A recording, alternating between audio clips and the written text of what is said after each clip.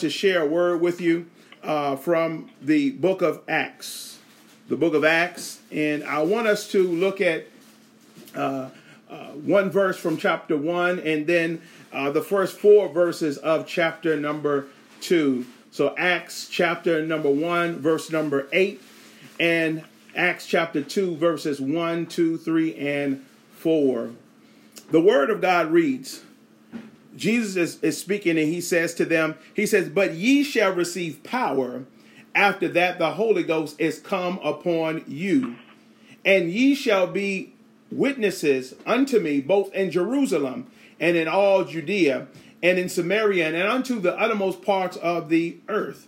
Verse 1 of chapter 2 says this, "And when the day of Pentecost was fully come, they were all with one accord in one place. And suddenly there came a sound from heaven as of a rushing mighty wind, and it filled all the house where they were sitting. And there appeared unto them cloven tongues like as of fire, and it sat upon each of them." Verse 4 says this, "And they were all filled with the Holy Ghost, and began to speak with other tongues as the Spirit gave them utterance." I want to share a word with you this morning entitled, Power to His People. Power to His people. You know, with all that is going on in our world right now, the calamity, the chaos, and all of the acts of resistance, and the rioting and the marching, and everything that is happening in response to the injustice that we witnessed earlier this week, or last week, it harkens in my spirit that mantra, power to the people. In the 60s, it became a mantra and a slogan and a word of encouragement to the African-American culture as we resisted the social injustice and the oppression of segregation, Jim Crow, and all the inequalities that were in the United States at that time. But not only have we as a culture, African-American culture, used that mantra, power to the people, other people around the world have used the mantra, power to the people, to resist the establishment and to bring about solidarity amongst the people, helping to change what is happening around them that was afflicting them and oppressing them. But this morning, I don't want to talk about empowering the people with political power. I'm not going to talk about empowering the people with social economic power. I'm not going to talk about empowering the people with legal and legislative power, voter power. I'm not going to focus my time with you on earthly powers that we're trying to bring about change. But I want to talk to you about the power that God has given to His people. See, today is the day that we celebrate as the day of Pentecost, the day that the church was born, the birthday of the church, if you will, of the New Testament church, the day that the promise that Jesus had made to His disciples and to the church, that He had to leave, that a comforter would come, and that they would receive power, and that they would receive something supernatural that will seal them and fill them and give them what they need for the next stage of the journey, to take the ministry, the gospel, and the purpose that He was there here on earth for to the next level. In John chapter 14, verse 12, Jesus says this. He says, "Verily, verily, I say unto you, he that believeth on me, the works that I do shall he also do. And greater works than these shall he do, because I go unto my Father." He then says this in Luke chapter 10, verse number 19. He says, "Behold, I give unto you power to tread on serpents and scorpions, and over all the power of the enemy, and nothing by any means will hurt you." And in order for us to have this kind of power that Jesus is talking about here in the Gospel of John and in the Gospel of Luke, in order for us to have this kind of power, beloved, we must walk in the promise that God has given us, and we must access and walk in the power of the Holy Spirit. We need this power, beloved. We need this power, and the power that I'm speaking of is the power that God has given to the church and to the believers and to the body of Christ. I'm telling you today that we don't need just power, beloved, but we need his power. The power to his people is what we need on today. That dunamis power, the power of the Holy Ghost. So the gospel writers and scholars teach us and inform us that Jesus walked on earth for 40 days following his resurrection. Acts chapter number 1 verse 4 says this, and once when he was eating with them, he commanded them, do not leave Jerusalem until the Father sends you the gift he promised, as I told you before. Verse 5, he says this, John baptized with water, but in just a few days, you will be baptized with the Holy Spirit. So when the apostles were with Jesus, they kept asking him, Lord, has the time come for you to free Jerusalem and restore our kingdom? In verse 7, he says, the Father alone has the authority to set those dates and times, and they are not for you to know. But you will receive power when the Holy Ghost comes upon you, and you will be my witnesses, telling people about me everywhere, in Jerusalem, throughout Judea, in Samaria, and to the ends of the earth. After saying this, he was taken up into a cloud while they were watching, and they could no longer see him. As they strained to see him rising into heaven, two white-robed men suddenly stood amongst them. Men of Galilee, they say, why are you standing here staring into heaven? Jesus has been taken from you into heaven, but someday he will return from heaven in the same way you saw him go. Then we are told that the disciples returned to Jerusalem to wait and wait. And ultimately wait another 10 days there in this upper room. This room that is in the higher part of this particular dwelling place. This upper room, we should remember, was the forerunner of every church, every cathedral, every tabernacle, every sanctuary, which has been reared in Christendom within the last 21 centuries. Here it was the professing Christians, when left alone by their master, first began to pray together, to worship together, and to exhort one another.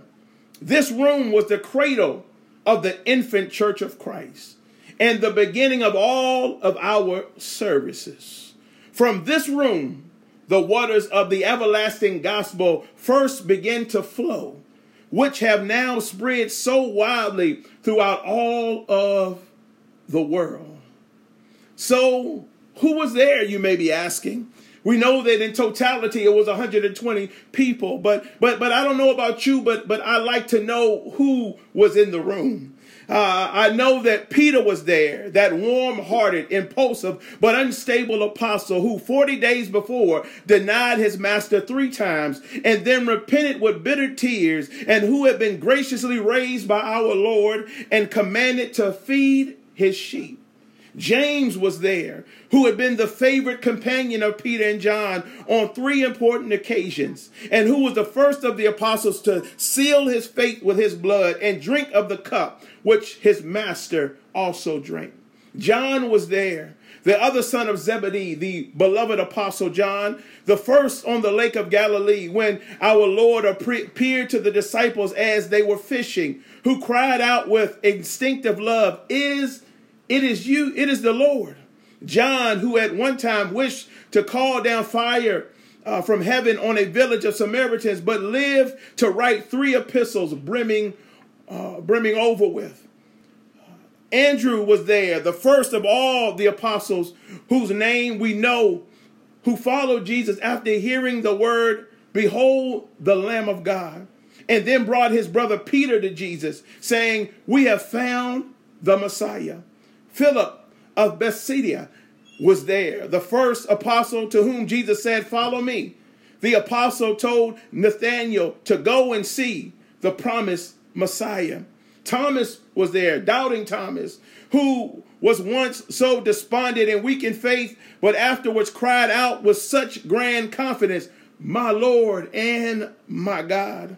Bartholomew was there, who by general consent is the same as that very Nathanael who at first said, "Can any good thing come out of Nazareth?" Yet this is he whom the Lord pronounced to be an Israelite without guile, and who said, "Thou art the Son of God, thou art the King of Israel."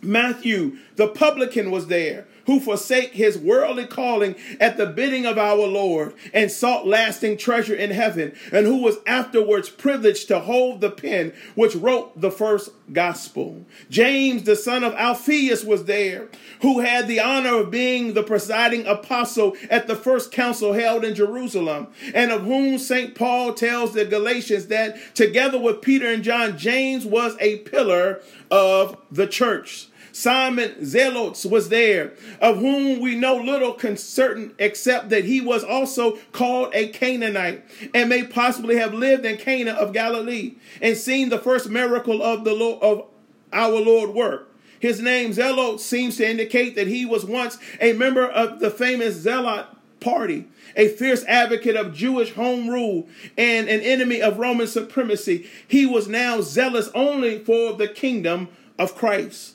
Judas was there, the brother of James, called also Lebbaeus or Thaddeus, the writer of the last epistle in the New Testament, and the apostle who asked the remarkable question, "How is it that thou wilt manifest thyself unto us and not unto the world?"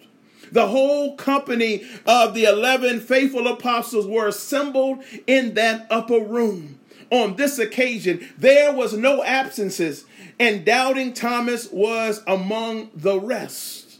The women were there, of whom some had long followed our Lord and ministered to his necessities, had been last at the cross and first at the tomb. Hallelujah. Mary, the mother of Jesus, was there, whom our Lord had committed to the special care of John, and where he was, she was sure to be. And finally, beloved, the Lord's brethren, James, Joseph, Simon, and Judas, who had not believed that Jesus was the Messiah while he was on earth, but now believed in his true identity and authority. These that I just highlighted were amongst the 120 believers who had gathered in that upper room, waiting for the promise to come. And the Bible tells us here in the first verse of chapter 2, when the day of Pentecost had come, they were all together in one place. The King James Version adds that they were on one accord.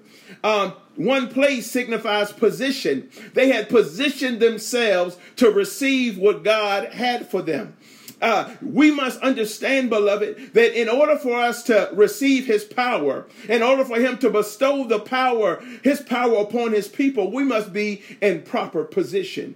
We must be where he tells us we are to be. Not because we know exactly what is going to happen when we're there, but we just need to be there because that's where he says we need to be. But not only were they in the right position, but they were on one accord, meaning they were of the same mind. They had the same mentality, the same focus, the same purpose, and they were praying and hoping for the same thing. In order for the church to be as powerful as we can be in times like these, and in the times that are to come in the future, we must be on the same flowing for the same purpose and having the same mind. We cannot be divided in our mentality and dividing in our purpose. We can't be selfish and self-focused, trying to build up monuments unto ourselves, but we have to point everything and everyone to Jesus.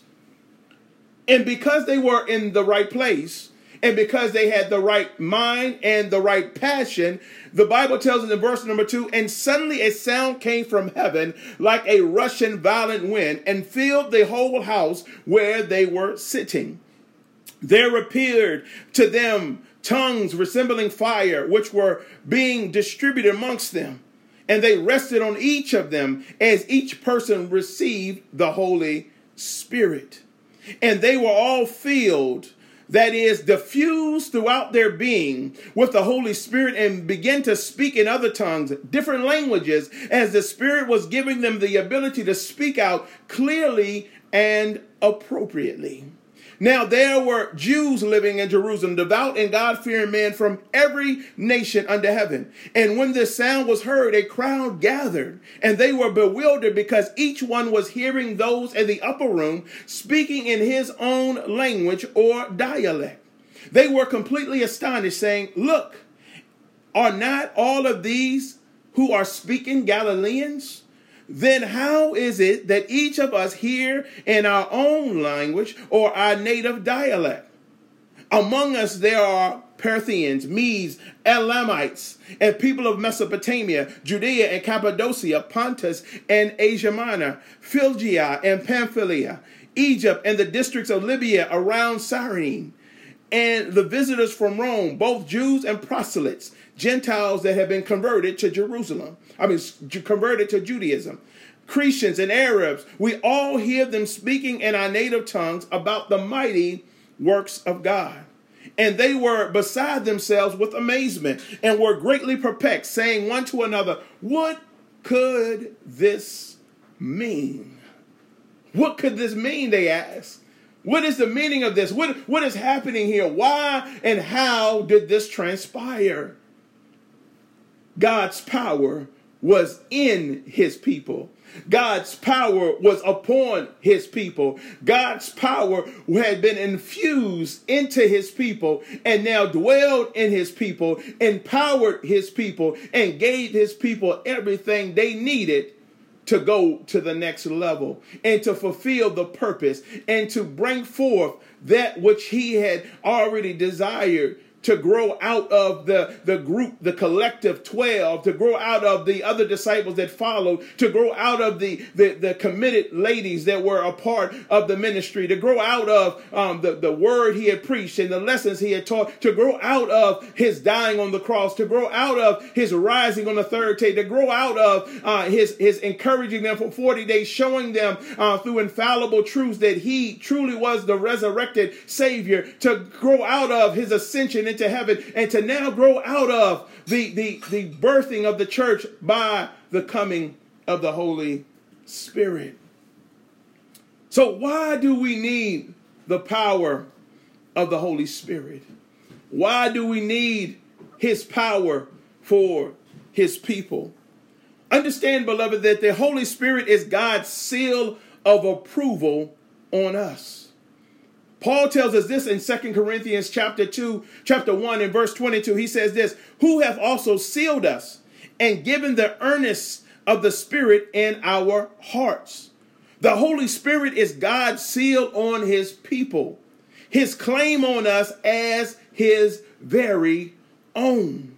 The Greek word translated earnest in these passages is arhabon, which means a pledge, that is part of the purchase, money or property given in advance as a security of the rest. So it is a pledge, or it is a down payment. It is a monetary endowment that is bestowed on for the purchase of that thing, the property or what have you, that is saying and guaranteeing that the rest is going to come. See, the gift of the Holy Spirit to believers is a down payment on our heavenly inheritance, which Christ has promised us and secured for us at the cross. It is because the Spirit has sealed us that we are assured of our salvation. See, it is the thing that seals us. It stamps us. It lets the world know. And it lets us know that we belong to Christ Jesus. We belong to God because God has put his Spirit in us. And no one can break the seal of God. No one can take you from him. No one can remove your position in Christ Jesus. You are anchored and positioned firmly in Christ Jesus. And the Holy Spirit is the seal of that approval.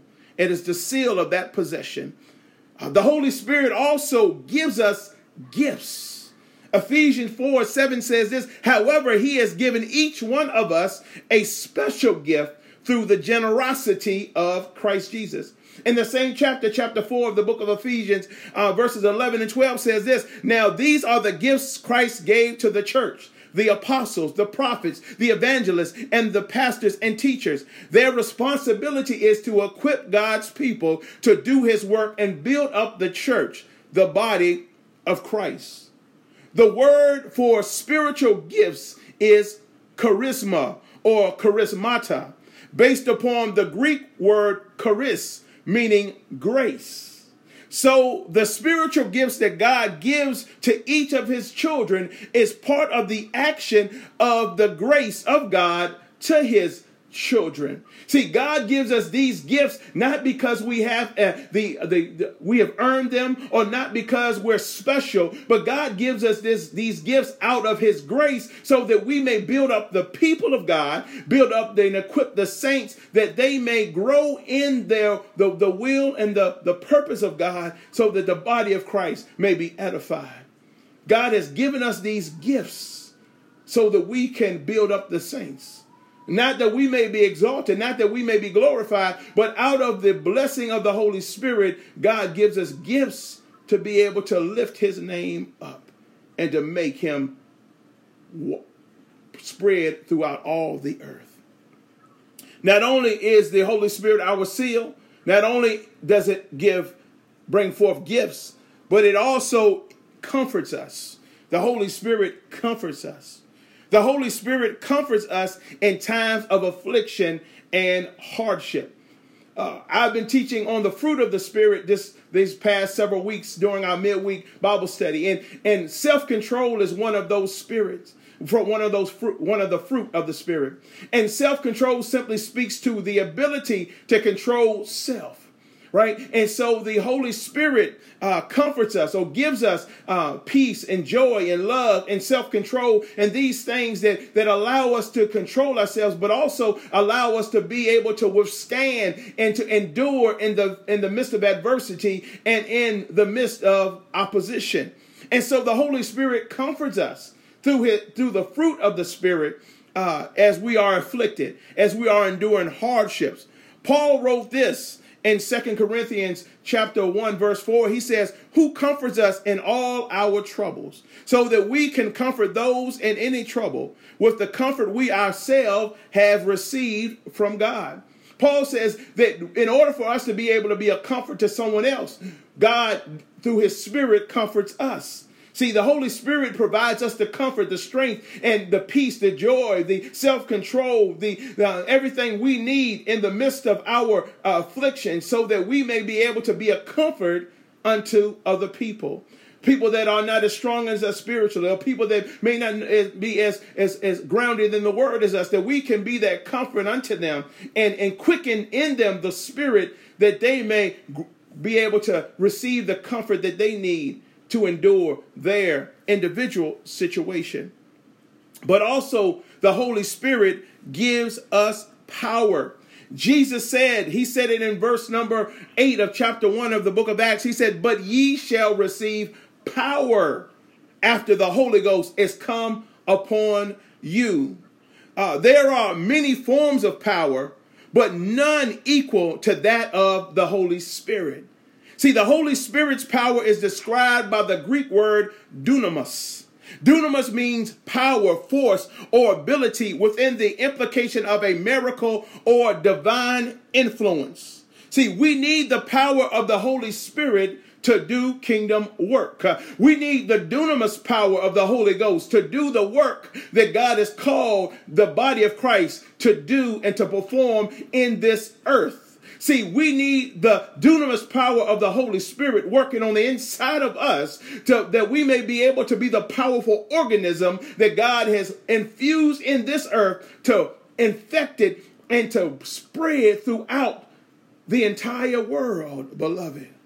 See, we need the power of the Holy Spirit so that we can do the other things that Christ told them to do when they received the Holy Ghost. He said that they shall be his witness. See, we need the Holy Spirit, the power of the Holy Spirit, so that it will power and empower our witness.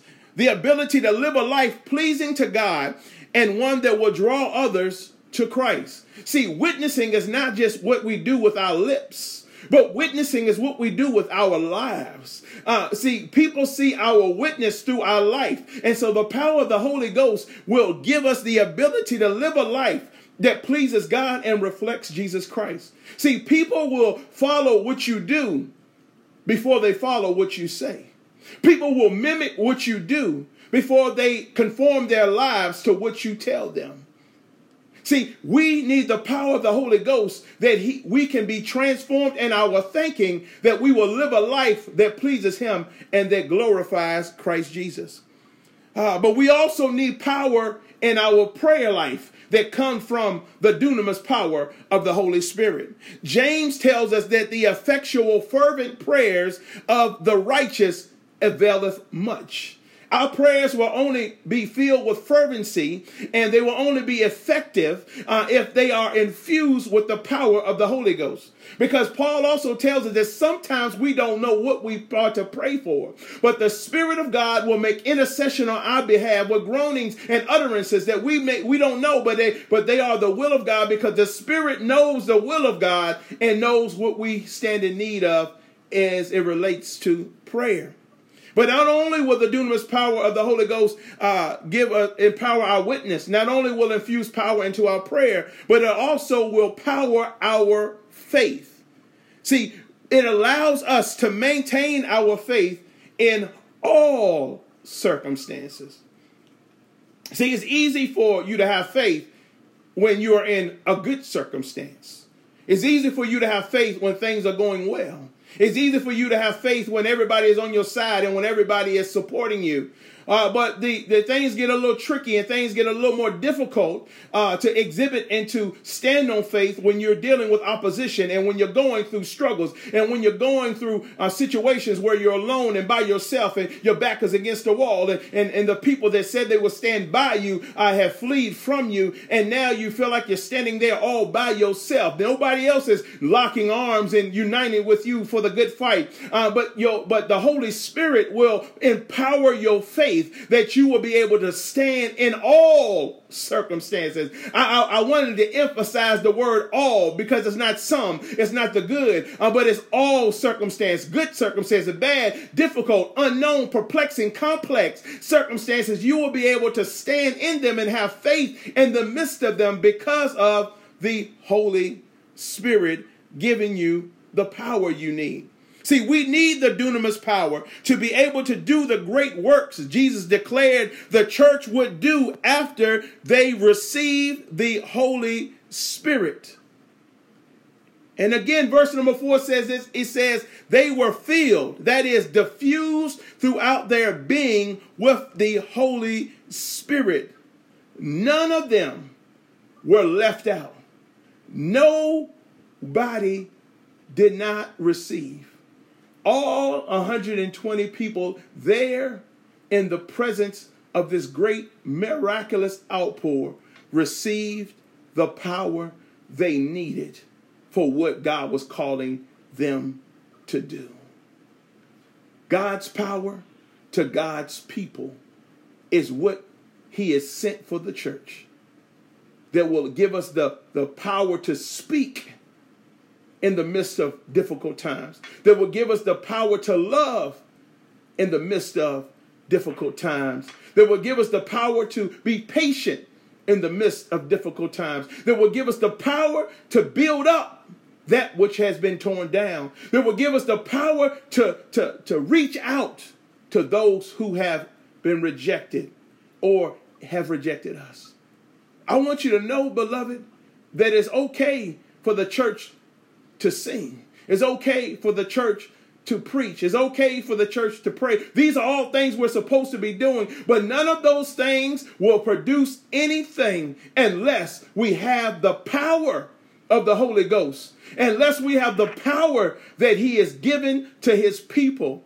If we don't tap into, if we don't operate in, and if we don't utilize the power of the Holy Ghost, that's just like being in a room that's 130 degrees. We're burning up. We're hot. We're frustrated. We're complaining about the heat, but we got an air condition in the window. We got a fan in the corner, and we got central air, and we can turn it on. But instead of us accessing the power and tapping into the resources and what we have available unto us, we complain about the situation and the circumstance. But I stopped by to tell the church that we have the power to change everything that ails us. We have the power to change the communities, the environments, and the places God has placed us in, because greater is he that is within us than he that is in the world. We are more than conquerors through Christ Jesus, and God has given his power to his people.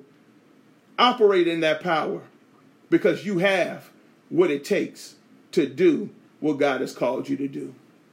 Glory be to God. Glory be to God. Right now, I just want to pray for those that have tapped in. I want to pray for those that are connected. I want to pray for those who need power and those that are walking in the power, that God may continue to empower you for the great works that he has placed upon your life.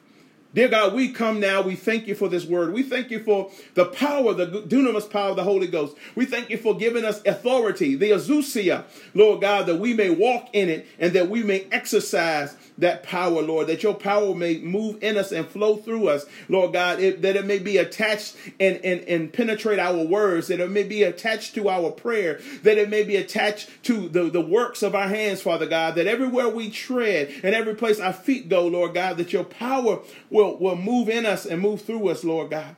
Lord, I pray that you will allow the church's voice to be empowered through your spirit, God, that we will not be silent in these times, Lord God, but that your power will empower us and equip us with the right words, the words that can be used to encourage, the words that can be used to heal, and the words that can be used to speak wisdom, God. Life and death lies in the power of our tongue. So, Lord God, we thank you for your power. We believe that it is moving in us and that you've given it to the church for the upbuilding of the church, for the equipping of the saints, and for changing this world in a dynamic way. Lord, we thank you, we praise you, we honor you. Now unto him who was able to keep thee from falling, present thee faultless before his presence with exceeding joy. May the grace of our Lord and Savior Jesus Christ, the love of God, and the sweet communion of the Holy Spirit rest, rule, and abide with us now, henceforth, and forevermore.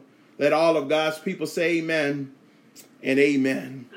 Well, God bless you. Walk in power, walk in authority.